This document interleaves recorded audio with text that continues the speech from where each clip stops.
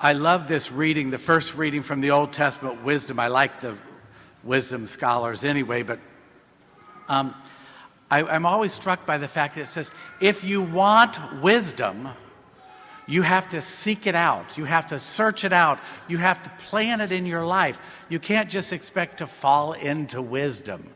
You got to work at it. And as I was thinking about that, and I was thinking about this being one of the vocation weekends, when I was in the seminary, we had quarterly tests. And they were a pretty big thing for us. And I can remember one morning a group of us were preparing for it, and these guys came rushing out and said, "Is this the day for the test?" And everybody went, "Yeah." And they said, "Oh." And we didn't prepare for it. And everybody said, "Well, there's nothing you can do." And he said, "You know what? I'm going to go to the chapel. I'm going to pray. If God wants me to be a priest, he'll have me pass that test. Otherwise, I'm out of here." He was out of there. Okay? There was no way you were going to pass without studying. Every once in a while in our lives, we have to realize that we have a responsibility to carry our weight. And that's what I'm trying to get across to you here. In this gospel, we have these wise virgins, and then we have these foolish virgins. And somebody said last night after Mass, "Well, why didn't they just share the oil?" I said, "Well, you can't just share the oil because they probably didn't have enough. They'd been out there. Remember, it's midnight now." And I said, if they started sharing the oil now, there would not be enough to keep the front lit. And the point of these virgins carrying the way, these lanterns, was so that people could see where to go. It was pitch black out there. It was dark. And the lamps would light the way. But if you didn't have the oil in the lamps, they were not going to light the way for people to come. I also thought it was interesting that they thought they could go to a merchant at midnight and get more oil. But the key is preparation. And in our lives, we realize the importance of being prepared. Let me give you an example, other than the guys who were not prepared at the seminary.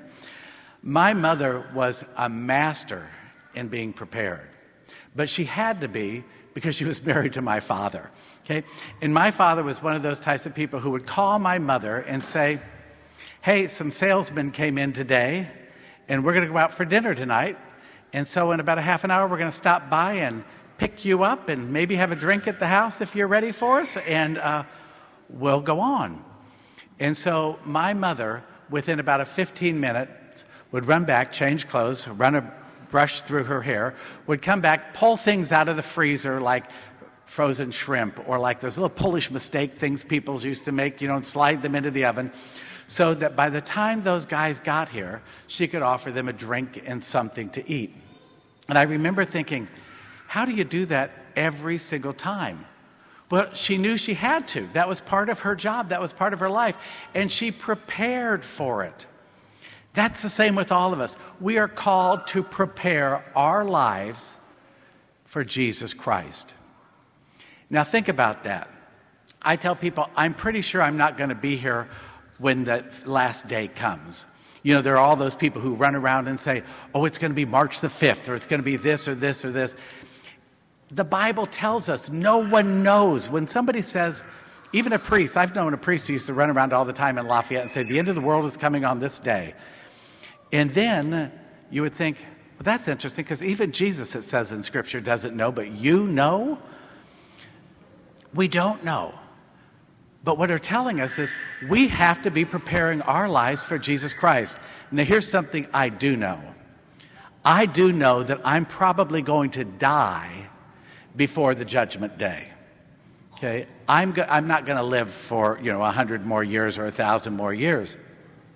But I also know that the day I die, I can't change anything. I can't apologize to anybody after that. Because the day we die, it's over for us until we are judged.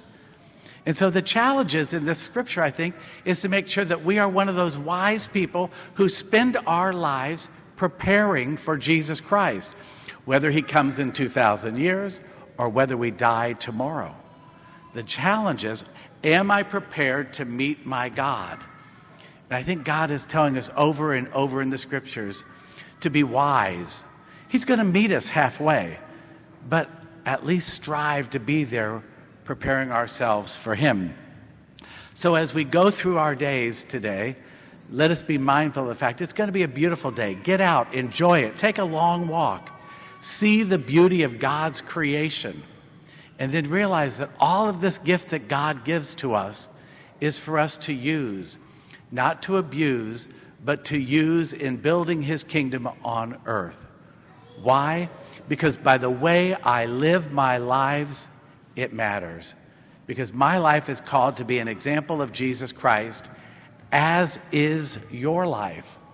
So today, don't be foolish.